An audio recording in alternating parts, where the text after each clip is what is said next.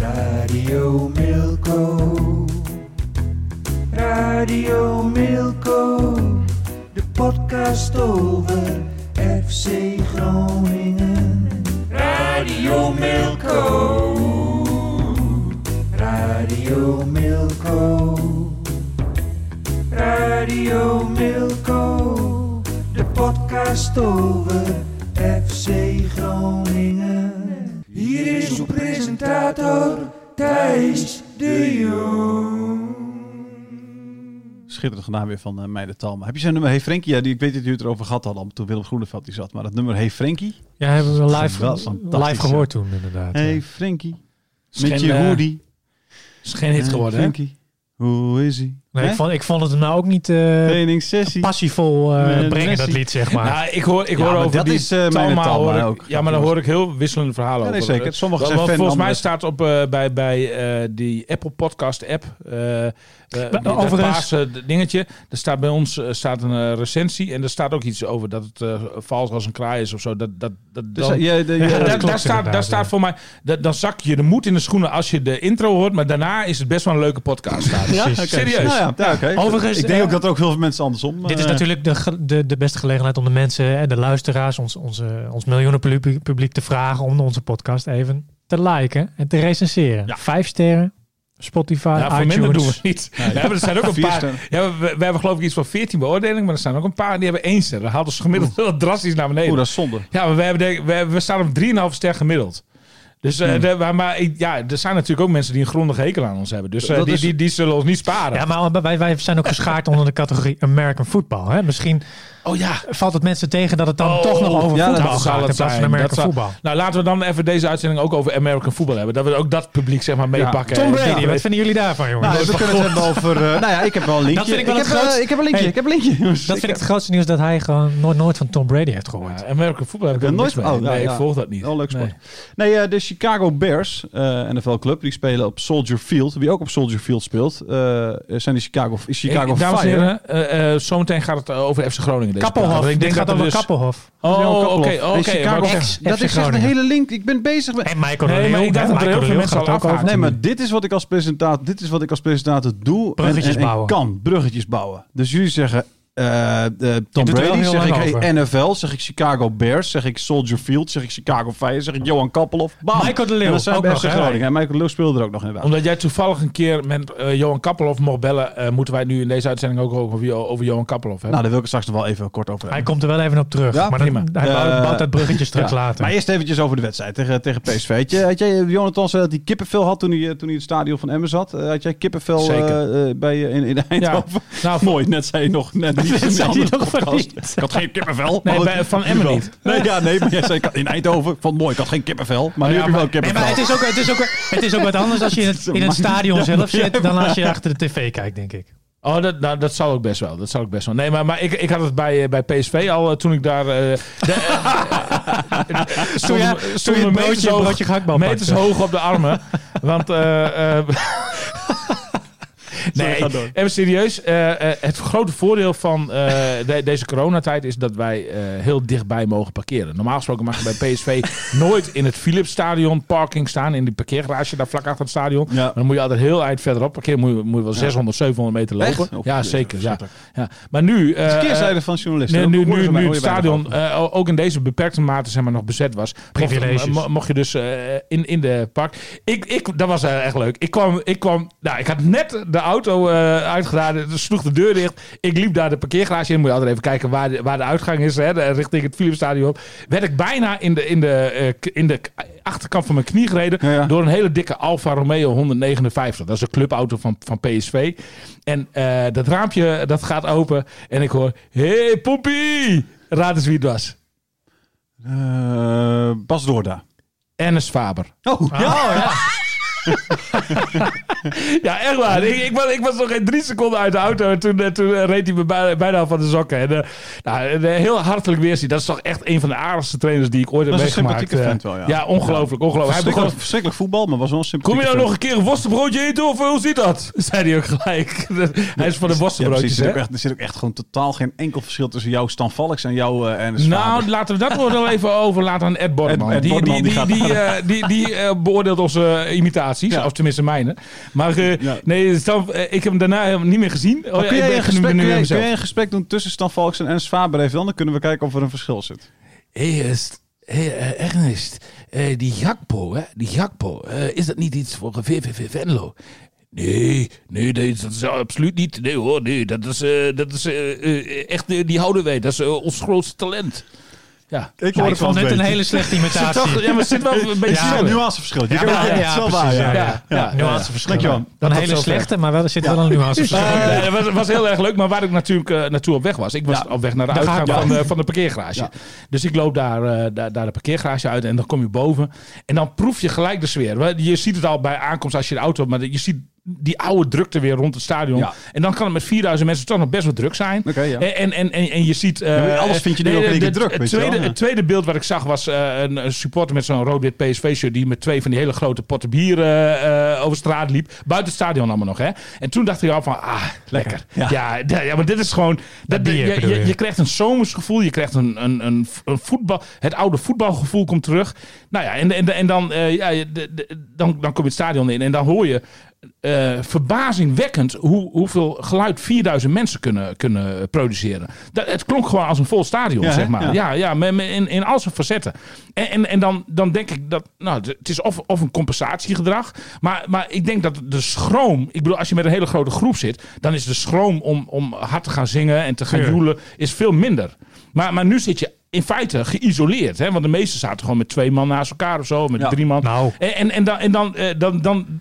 Ik dacht van tevoren... Ik denk van dan is de aandrang om zeg maar hard te gaan schreeuwen... is misschien iets minder. Maar die bleek juist misschien wel groter te zijn. Want het was een kakofonie van geluiden... die echt deed terugdenken aan volle stadions. Prachtig. Oké. Dat schittert die monoloog altijd. Dan de wedstrijd, William. Het ging natuurlijk vooral over de VAR. Een beetje selectieve verontwaardiging van Danny Buijs misschien. 3 keer geholpen door de VAR, 1 keer niet. En dan zeggen dat de VAR verschrikkelijk is. Zit je nou maar mening te jatten? Ja. Of, Nee, die had ik. Dat is ook gewoon een goede mening. Nou, selectief verontwaardiging. Ik denk dat die andere drie... Ik had hem ook hoor. Die andere 3 VAR-momenten, die waren wel heel erg duidelijk, zeg maar. Waar Danny Buijs zich in de eerste plaats natuurlijk aan ergerde... was gewoon het niveau van het arbitrale kwartet... dat op en langs het veld stond. Want die miste gewoon heel veel dingen. Die miste die overduidelijke... Want het is natuurlijk geen reclame voor een scheidsrechter, in dit geval Manschot. Als de VAR zeg maar 4 keer een hersteloperatie moet uitvoeren. Nou ja, waarvan de meest schrijnende, en daar ben ik gewoon met Buijs eens, de meest schrijnende was wel die bal van Denzel Dumfries, die echt zo overduidelijk achter de lijn was. Ik denk wel 3, 4, 5 centimeter dat de bal helemaal eroverheen was. Toen kwam die voorzet. Is moeilijk te zien. Maar die grensrechter moet het toch zien? Ja, maar die stond volgens mij niet op 1 lijn, toch? Nou, dat weet ik niet meer. Maar hij zag het in ieder geval niet. En de voet van dingen staat er nog voor. Dan natuurlijk ook, weet je wel. Dus zijn wat verzachtende omstandigheden. Dit mag je niet missen. Als er geen VAR was geweest, was het doelpunt dus gewoon goed. Zag jij het wel vanaf de tribune? Goedgekeurd. Ik zag het gelijk. 100%. Ik zag het direct gelijk. Terwijl het nog voor mij nog aan de verre kant van het veld was. Je zit daar ook helemaal bovenaan, hè? Ja, zeker. Maar daarbij moet je dus wel zeggen dat de VAR heeft geholpen. De VAR werkt. Ja, nou, in die zin werkt de VAR. Ja. Alleen soms werkt de VAR wel iets te goed. Want bij de strafschop, en dat is dan misschien de selectieve verontwaardiging dan... in die zin zou je wel kunnen spreken van... Want bij de strafschop had de VAR wat mij betreft niet hoeven ingrijpen. Hè? Even voor de mensen thuis die het niet hebben gezien. Westerdammers stond op randje 16 en kreeg met een ongelofelijke snelheid een schot tegen zijn lichaam. Via de borst tegen zijn arm. Direct tegen zijn arm? Nee, via borst tegen zijn arm. Via borst? Hij kwam zo bam. Ja, je zag overal borst, arm, zeg maar. Ja, zeker. Maar dat was ook zo. Ja. En dan kan ik ook nog wel meegaan met dat het een uitgestoken arm was. Maar hij deed zo. Hij ving hem zo op, zeg maar. Maar ja, dan moet je dan helemaal kapot laten schieten. Met de arm langs je lichaam. Ik blijf het een hele rare regel vinden. Ja. Maar Sjoerd Mossel had daar een verhaal een tijdje geleden over. Die had hij dit weekend weer eventjes opnieuw gedeeld, zeg maar. En die had daar gewoon een heel goed punt. Ze willen, zeg maar, wat ze hebben bedacht vanuit de FIBA, heet dat geloof ik, hè, die de wereld, de spelregeltjes bedenkt. Ze willen zo weinig mogelijk Ze wil het zo dicht getimmerd mogelijk hebben. Deze regel, die hensregel. Wat wel en niet hens is. Mm-hmm. Terwijl vroeger op een trapveldje, dan zei je altijd aangeschoten. Weet je, aangeschoten hens. Het is geen hens. Telt niet. Wat dan ook. Telt niet. Weet je wel, dat soort dingen. Zei ik al direct. Aangeschoten. Maar wat voor handsbal het ook was. Dat maakt niet uit. Altijd aangeschoten. Maar dat stond ook in het verhaal. Weet je wel. In principe is elke bal natuurlijk aangeschoten. Hè, dus, goed. Maar waarom? Ik vind dat je het veel meer op een soort intuïtie aan moet laten komen. Dan maar gewoon niet echt een heldere regel erover hebben. Maar iedereen heeft altijd maar dan heb je dus elke keer een andere beslissing. Ja, nu ook trouwens. Nee, nu heb je dat namelijk ook. Ja. En wat het dan is, zeg maar, iedereen met een beetje voetbalinzicht, hoef je maar een heel klein beetje. Zelfs als je nou laten we noemen, linksback bij de A1 van DZOH was, dan nog heb je wel een beetje door van dit is een handsbal waar iemand niks aan kan doen en dit is een handbal waar iemand wel aan kan doen. En zeker krijg je nog steeds wel discussie dan, maar daar ben ik dus ook voor. Ik ben dus voor. Dat je gewoon op gevoel even zegt, dit is niks. En op gevoel zegt, dit is wel wat. Op een manier heb ik een flashback. Want volgens mij hebben we het hier eens vaker over gehad. Klopt. Is dat zo? Ja, zeker. Ja, dat klopt inderdaad. Ja, misschien was het met Willem Groeneveld. Zo'n mooie uitzending met Willem Groeneveld. Maar nee, volgens mij was het met Thijs inderdaad. Daarom verbaast het me ook dat je helemaal niks van herinnert, Thijs. Nee, maar ik ben het helemaal. Ik ben wat dat betreft zeker niet zwart-wit. Ik ben ook tegen een regel is regel. Dat vind ik echt. Daar gaan de nekharen maar van overeind staan. We lekker op één lijn. Nou ja, dat klopt. En ik ben ook inderdaad voor interpretatie van de scheidsrechter. Maar eigenlijk, als je een manschot, want ik sprak dus een manschot na de wedstrijd ook nog even heel kort. Als je hem heel diep in zijn hart kijkt, zegt hij zei ook van, ik heb de regels niet bedacht, maar ik moet ze wel hanteren. Ja. Dus eigenlijk daarmee zegt hij ik vind hetzelfde. Ik vind het ook stom. Ja, precies. Maar dat interpreteer jij. En dat is juist het probleem, dat je dingen kunt interpreteren. Nee, maar jij bent van regel is regel. Nee, sorry. Ja, maar dat kan me wel herinneren dat jij hebt gezegd regel is regel. Dat staat me wel een keer bij in de podcast. 100%. Ja. Nee, het komt terug. Het komt nu weer terug. Maar ook wat dat betreft zijn wij zijn ook meer van laissez-faire. En Jonathan is hoe je het ook bent, iets ambtelijker, zeg maar. Nee, maar je bent wel ambtelijker. Nee, wacht even. Want nu die regels er zijn, moet je ook hanteren, zeg maar. Dat zegt niet dat ik het liever anders zou zien. Nee, jawel. Nee, maar jij bent van regel is regel. Nee, dat interpreteer jij nu. Nee, ja, precies. Nou, dan laat me dat maar lekker interpreteren dan. Okay. En daar ben ik ook niet vanaf te brengen. Maar dan is er nog de vraag, weet je, was hij wel echt binnen of niet? Je zou zeggen, hij is binnen, wordt die hensbal nog wel binnen de 16 gemaakt, ja of nee? Ja, hij was er wel binnen. Je zou zeggen van wel. Maar ook daarover kun je dat niet met zekerheid zeggen. En dat, we hadden zo'n beeld van de zijkant toch gemaakt. Nee, en dan vind ik... Ja, maar ook daar kun je het echt niet zeggen. En dan ben ik voor de regel twijfel is doorspelen. Gerard Sierksma heeft het vorige week natuurlijk, ik weet niet wie dat had geschreven. Weet iedereen wie dat is? Dat was een fantastisch verhaal. Voetbalprofessor. Lijntjesprofessor. Had ik hem genoemd. Vond hij zelf misschien. Ging over wielrennen, toch? Ging over wielrennen, maar ook over buitenspel bijvoorbeeld. Ja. Waarbij hij zei natuurlijk, dan weet je nooit iets zeker. Daarom heb je altijd een foutmarge, maak je gebruik van. Dus bij buitenspel, zegt hij, moet je gewoon een grijs gebied van 25 centimeter daaromheen maken. En als iemand, als de aanvaller nog in dat grijze gebied zit, moet je gewoon zeggen, oké, dit weten we niet zeker. Zit hij buiten dat grijze gebied, dan pas kun je zeggen, we weten het absoluut zeker. Dit is buitenspel. Bam. Duurt het ook minder lang. Nou, in dit geval geldt het ook. Is hij binnen of buiten de 16? Ja, je kan het niet met zekerheid zeggen. Zeg het dan ook niet. Weet je wel? Nee, precies. Nee, twijfel is dus doorspelen. Twijfel is doorspelen of twijfel is voordeel. Maar dat is ook goed, toch? Maar daar ging Danny Buijs allemaal niet om. Danny Buijs die kwam, ik heb geschreven briesend. Misschien dat ietsjes... Nee. Je moet dat soort woordjes wel gebruiken. Maar het was ook wel zo. Alleen Danny Buijs verstaat de kunst dat hij toch dan zeg maar met een soort glimlach voor maar ik ken hem natuurlijk wel wat langer. Schijnbedriegt. Ja, hij staat dan met een soort glimlach voor de camera. Maar ik zie gewoon hoe zijn bloed in de aderen kookt. Two-faced Danny. Ja, nou, maar dat is echt zo. Hè. Dan probeert hij nog op een soort positieve, laconieke manier over te komen voor de camera. Maar dan is hij is gewoon echt hartstikke boos. En dat zag ik ook aan hem. En dan kan hij zich toch, als ik hem daarop aanspreek van, wat vond je van de VAR en van de penalty, dat vroeg ik. Dan kan hij zich toch niet inhouden. En dan is zijn eerste reactie, denk je dat ze hem andersom ook hadden gegeven? Ja, denk je dat ze hem andersom ook hadden gegeven? Daar hou ik nooit zo van. En in augustus komen ze weer bij ons praten over gelijkheid. Over dat ze iedereen gelijk behandelen. Ja, maar maar dat is zijn woede. Ja, dus. Weet ik. Maar dat vind ik van het Calimero gedrag toch. Ze doen het altijd bij Ajax, PSV en Feyenoord. Nou ja, dat vind ik ook zo flauw inderdaad. Dat vind ik altijd zo goedkoop. Maar goed, ik snap dat wel vanuit zijn oogpunt natuurlijk. Ik zie wel wat hij bedoelt. En ik denk dat hij ook wel dat er wel een kern van waarheid in zit. Dat denk ik. Ja. Ja, dat denk ik. Ze zouden dat eens een keer moeten meten. De hoeveelheid beslissingen inderdaad die voor zo'n ploeg, ten faveur van zo'n ploeg worden genomen. Ja, maar dat is natuurlijk heel lastig. Hè? Want een aanvallende ploeg zal vaker een penalty krijgen dan een verdedigende ploeg. Omdat je nou eenmaal vaker in de situatie komt waarin je een penalty kan krijgen. Dus het is heel moeilijk te meten. Ik kon me de gevoelens van onrechtvaardige behandeling bij Danny Buijs wel een beetje voorstellen. En natuurlijk speelt de emotie op zo'n moment een rol. Want je verliest gewoon door zo'n penalty. Terwijl je eigenlijk het was natuurlijk een terechte overwinning voor PSV. Hij gaat er toch een beetje voorbij aan het feit dat hij ook 3 keer de VAR mee heeft gekregen. Ja, maar dat waren wel heel overduidelijke situaties. Het gaat natuurlijk om de situaties waarin er twijfel is. Jawel man, dat was echt duidelijk buitenspel. Dat is zo'n streepje, weet je wel. Maar goed, als je een lijntje langs legt, dan is het inderdaad overduidelijk dat hij met een arm verder is dan die andere. Maar... Nee, dat was geen arm. Dat was echt een overduidelijke situatie. Ik heb ze teruggezien. Ja, 2 keer zelfs, hè? Misschien bedoel ik die andere Want die situatie. laatste goal, dat was echt maar een klein streepje. Ja, dus het is een beetje... Dus je kan wel zeggen, ik ben benieuwd hoe het andersom was geweest. Nou, je hebt 3 keer gemerkt hoe het zou zijn als het andersom was geweest. Dan krijg je hem gewoon mee. Dat was toch een andere situatie. Dat kun je niet 1 op 1 met elkaar vergelijken. Okay. Je bent toch wel een beetje van... Je bent toch wel een beetje zwart en wit. Je moet de strafschop moet je als één situatie zeg maar behandelen en bezien. En dan kan ik mij kan ik begrip opbrengen voor de reactie van Danny Buijs. Ja, maar het blijft wel dat de VAR zeg maar 3 keer heeft ingegrepen. Op andere momenten. Ja, maar en luister je wat ik zeg? Ja. Oh. Maar met die andere situatie heb ik dus niks te maken. Nee. Heb ik niks mee te maken. Nee. Dat is verschrikkelijk om. Niks mee te maken.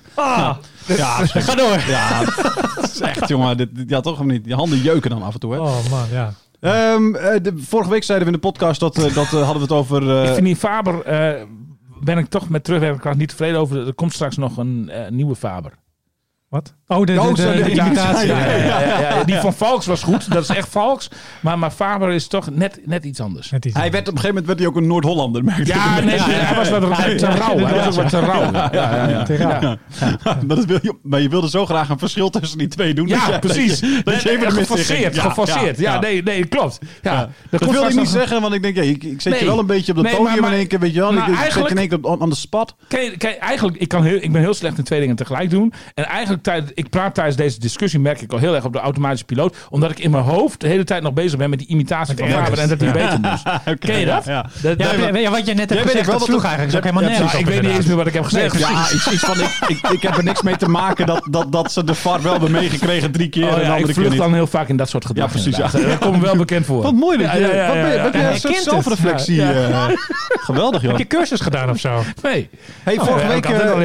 Vorige week waar je nu de fouten ging met imitatie, ging je vorige week natuurlijk de fouten in over, dat deden we alle 3 trouwens, over de play-offs voor Europees voetbal. Hè, dat we dachten dat het een uit- en thuiswedstrijd, dat is natuurlijk dit jaar anders. Het is alleen een rectificatie. Ja, precies.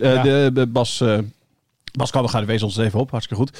Onder andere. Meer reacties gehad. Okay. Maar in ieder geval, het gaat er dus om. Hè, je speelt 1 wedstrijd. Maar dan is het natuurlijk nog steeds wel van belang op welke plek je eindigt voor die uit- of thuiswedstrijd.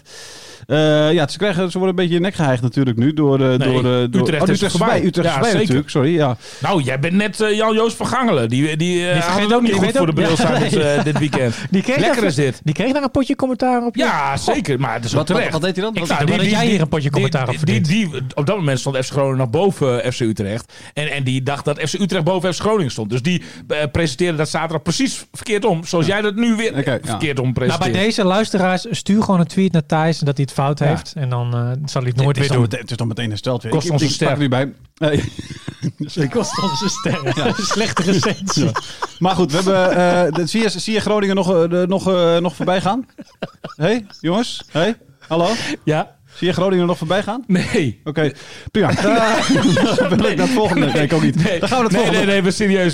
FC Utrecht is natuurlijk wel een topvorm. Maar dit is wel een beetje waar FC Groningen, zeg maar, de vorm de laatste tijd een beetje, een hele tijd eigenlijk aan het verliezen is. Hoeveel punten had Buijs ook weer gezegd? We willen 50. De doelstelling is 50. Ze staan nog steeds op 46 volgens mij. Ja.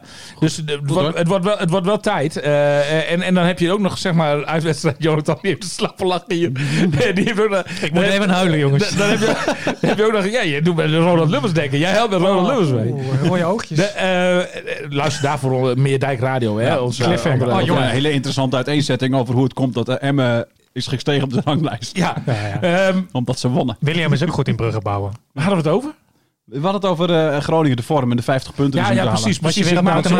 Ze moeten nog naar Emmen. Ik maak me daar toch een beetje zorgen over. Kijk, in de play-offs, daar is buiten kwaliteit. Ik denk dat FC Utrecht wel wat meer kwaliteit op papier heeft dan FC Groningen. Hè. Noem maar Remco Balk. Ja, nee, maar Jong Utrecht, bedoel je dan? Weet je wel, of noem een Girano Kerk. Wat ik een van de beste voetballers van de hele Eredivisie vind. Oelslegel. Hij heeft heel raar haar, hè, momenteel. Kerk? Blonde... Ja, ga nou gewoon door met je verhaal, joh. Oké. Maar ik denk dat in de play-offs de vorm van de dag heel erg bepalend is. En als ik op dit moment naar FC Groningen kijk, maak ik me daar toch een beetje zorgen over. Want zeker als ik daarin dan ook in die afweging ook nog FC Utrecht meeneem. Dat wordt, die wel de vorm van de dag hebben. Dat kan bijna al niet meer anders. Dat wordt de eerste affiche FC Utrecht, FC Groningen. Over één speelronde dus, over één wedstrijd.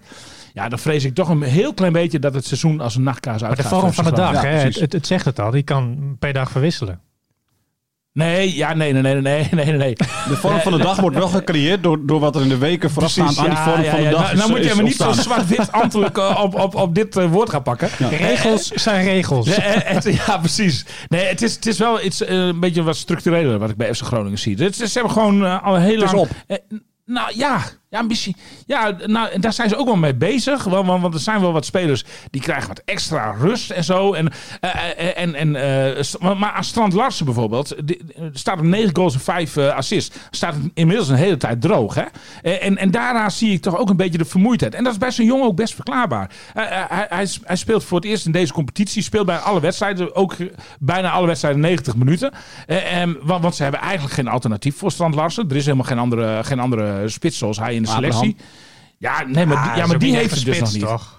Abraham is er nog niet klaar voor. Ja, dat is een aankoop van 2 miljoen euro. Ja, wat vind je? Daar maak ik me ook wel een beetje zorgen over. Ja, precies. Is dat niet... Het begon goed. Het begon goed. De eerste training was goed. Want over die training was iedereen al een beetje wild van. Dan maakt hij daar een prachtige goal. Er zit een goede kop op. Alleen Abraham zit nu in de fase dat hij... Hij is voor 2 miljoen gehaald. Hij zit in een ander land, ver van zijn familie. Hij heeft een huisje gevonden dan. Maar hij moet hier eigenlijk alles nog opbouwen. Hij moet aanhaken op een niveau dat hij niet gewend is. Want het is hier gewoon een hoger niveau dan waar hij vandaan komt in Zweden. En dan valt het ook nog een beetje tegen eigenlijk wel op de training, zeg maar. Dan heb je dat verwachtingsniveau voor een speler van 2 miljoen. Dus voor FC Groningen echt een uitzonderlijk bedrag. Zeker voor een jongen van 18 jaar. Ik moet nog wel even zien hoor. Of dit zich uit gaat betalen. Ja, precies. Dan hebben we Strand Larsen natuurlijk. Henny Meijer die bekritiseerde de Noorse spits in het Dagblad van het Noorden afgelopen vandaag. Ja. Terechte kritiek vind jij of niet? Dat hij eigenlijk Henny Meijer ziet geen kwaliteit. Of die ziet niet in wat hij echt kan. Hij ziet niet speciaals. Nee, precies. Geen speciaal... Mist slimmigheid, zegt hij. Geen speciaal wapen. Nee. Ja, nee, maar slimmigheid heeft niet... Meijer zegt eigenlijk van... Hij heeft van alles wel een beetje. Maar hij blinkt nergens in uit. Nee. Daar kan ik wel een beetje meegaan. En trouwens, wie ben ik om iemand als Henny Meijer met zo'n staat van dienst tegen te spreken. Maar hij zegt dus inderdaad van... Een beetje dezelfde kont had hij ook, hè? Het is geen... William heeft een heel klein kontje. Dezelfde kont? Wat wordt dit voor een Easy Toys podcast? Ik heb wel een lekker kontje. Klein. Maar ga even door. Over wat, ik heb er nooit in die mate naar gekeken, moet ik eerlijk zeggen. Naar jouw kontje. Nee, verrassend klein. Maar ik denk dat als je Henny Meijer een cijfer zou laten geven, zou hij hem wel een voldoende geven. Want hij geeft zelfs Strand Larsen een 6. Ja, precies. Maar dat is bij Meijer eigenlijk een 4. Ja, precies. Daar moet de Meijer-correctie nog overheen. Ja. Meijer zegt bijvoorbeeld... hij heeft... het is geen spits die zich een weg door het strafschopgebied kapt en draait. Nee, klopt. In de kleine ruimte. Hij heeft geen extreem goed schot of zoiets. Nee, klopt. Het is geen man die zijn kont erin draait zoals Meijer vroeger deed. Draait en schiet. Nee. Klopt. En dan heeft Westerhof al een keer gezegd... in zijn balaanname, zeg maar. Dus het balletje vasthouden zodat anderen aan kunnen sluiten. Dat kaatsende spel, zeg maar, is hij ook nog niet... handig, hè? Nee. Omdat hij zijn lichaam daarin nog niet heel goed gebruikt. Heeft Westerhof hem dat klopt. Naar aanleiding van de tips van Westerhof heeft hij zich daar wel toen in ieder geval iets in verbeterd. Alleen, goed, maar ik wil hem nou ook niet helemaal af gaan branden. Hij komt terug van een blessure. Hij heeft een enorm druk programma gehad. Hij moet ook elke keer maar in feite, de laatste keer bleef hij vanwege die blessure dan thuis. Maar bij Noorwegen opdraven.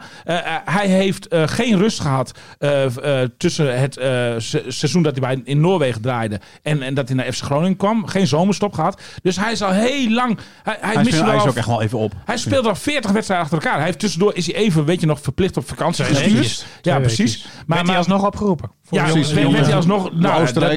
Dus moest hij alsnog aan de bak. Ik denk gewoon dat hij een beetje op is. Ik zie het wel in hem zitten, hoor. Want een spits die van alles wat heeft, dat is ook een kwaliteit, hè? Als je van alles wat hebt, hè? Dat is ook een kwaliteit. Maar je kan in ieder geval groeien op diverse vlakken. Ja, precies. Zeker. En hij is jong, hè? Een spits die van alles wat heeft. Dus die wel een beetje kan kappen en draaien. Wel een beetje kan schieten, een beetje kan koppen. Dan ben je wel een complete spits, zeg maar, in die zin. Ja, laten we eerlijk wezen. Wie had gedacht dat hij aan het begin zoveel al zou scoren? Dat hij 9 zou scoren en 5. Dat hadden we toch ook niet gedacht? Nee, klopt. Alleen het probleem dat was is misschien al boven niveau. Alleen het probleem is nu dat hij nu al een tijdje droog staat natuurlijk. Al een tijdje geen goals, al een tijdje geen assist. Ja, en dan begint het rond. Welke spits dan ook, begint het dan altijd te rommelen. Ja. En dat is bij hem nu ook gaande. Dus hij krijgt nu links en rechts wat kritiek. Dat gaat ook in zijn hoofd zitten natuurlijk. Want hij wil zich dolgraag bewijzen. Het is een hartstikke ook een hele positieve jongen wat dat betreft. Maar wil zich dolgraag bewijzen. En lukt het maar niet. En dan heb je ook nog die vermoeidheid. Ja, zorgelijk. En wat zorgelijk is dus dat FC Groningen eigenlijk geen volwaardig alternatief voor Strand Larsen heeft. Volgend jaar wel. Want Abraham is nog geen volwaardige... Ja, volgend jaar wel. Daar wil ik even naartoe. En daar is dus ook wel mijn hoop op gevestigd. Ik denk dat Michael de Leeuw voor hem heel veel kan doen. Oké, maar hoe... Door naast hem te gaan staan? Door sowieso naast hem te gaan staan. Maar ook door hem de tips te geven die zo'n spits nodig heeft. Om verder te komen in zijn carrière. Spelen ze volgend jaar beide, denk je? Denk het niet. Ja, ik denk het wel. Ja, maar weet jij nou van het spelsysteem? Jij bedoelt de Leeuw er dan achter? Of ze gaan niet met 2 spitsen spelen, denk ik. Nee, maar 4-4-2, waarom niet? Oh. En dan inderdaad de Leeuw cirkelend rond Strand Larsen. Strand Larsen de bliksemafleider en de Leeuw de goaltjes die eromheen. En die ook Strand Larsen zeg maar beter kan laten renderen. Nee, ik zie dat helemaal voor me. En dan zou ik Postma ook nog terughalen. En dan moeten ze met z'n drieën maar... want de Leeuw was niet de enige die een hat-trick maakte. Hè, afgelopen weekend. Ook Romano Postma maakte ook een hat-trick. Tegen Jan Hoekstra. Tegen Jan Hoekstra. Ja, dat was natuurlijk wel pijnlijk. Maar Postma die komt zo langzamerhand helemaal tot bloei bij FC Den Bosch. Ik denk dat de ervaring hem goed heeft gedaan. En dat je want er wordt bij FC Groningen dus nagedacht over of nog een jaar langer rijpen. Bij een iets hogere club dan FC Den Bosch. Dus nou ja, stel dat Go Eagles in de eerste divisie blijft. Dat hij bij Go Ahead bijvoorbeeld nog een jaartje kan rijden. Ik denk dat hij inmiddels, dat er ook wel clubs zijn zeg maar, die hem wel interessant vinden om hem, zeker in de eerste divisie, om hem te halen. Gezien zijn 10 goals die hij inmiddels voor FC Den Bosch heeft gemaakt. Maar ik zou hem toch gewoon lekker terughalen. En gewoon met z'n drieën laten vechten om die 2 plekjes. Ik zou 4-4-2 overwegen. En dan krijgt hij genoeg speelminuten bij FC Groningen inmiddels. Maar heb je aanwijzingen dat Buijs dat ook overweegt dan?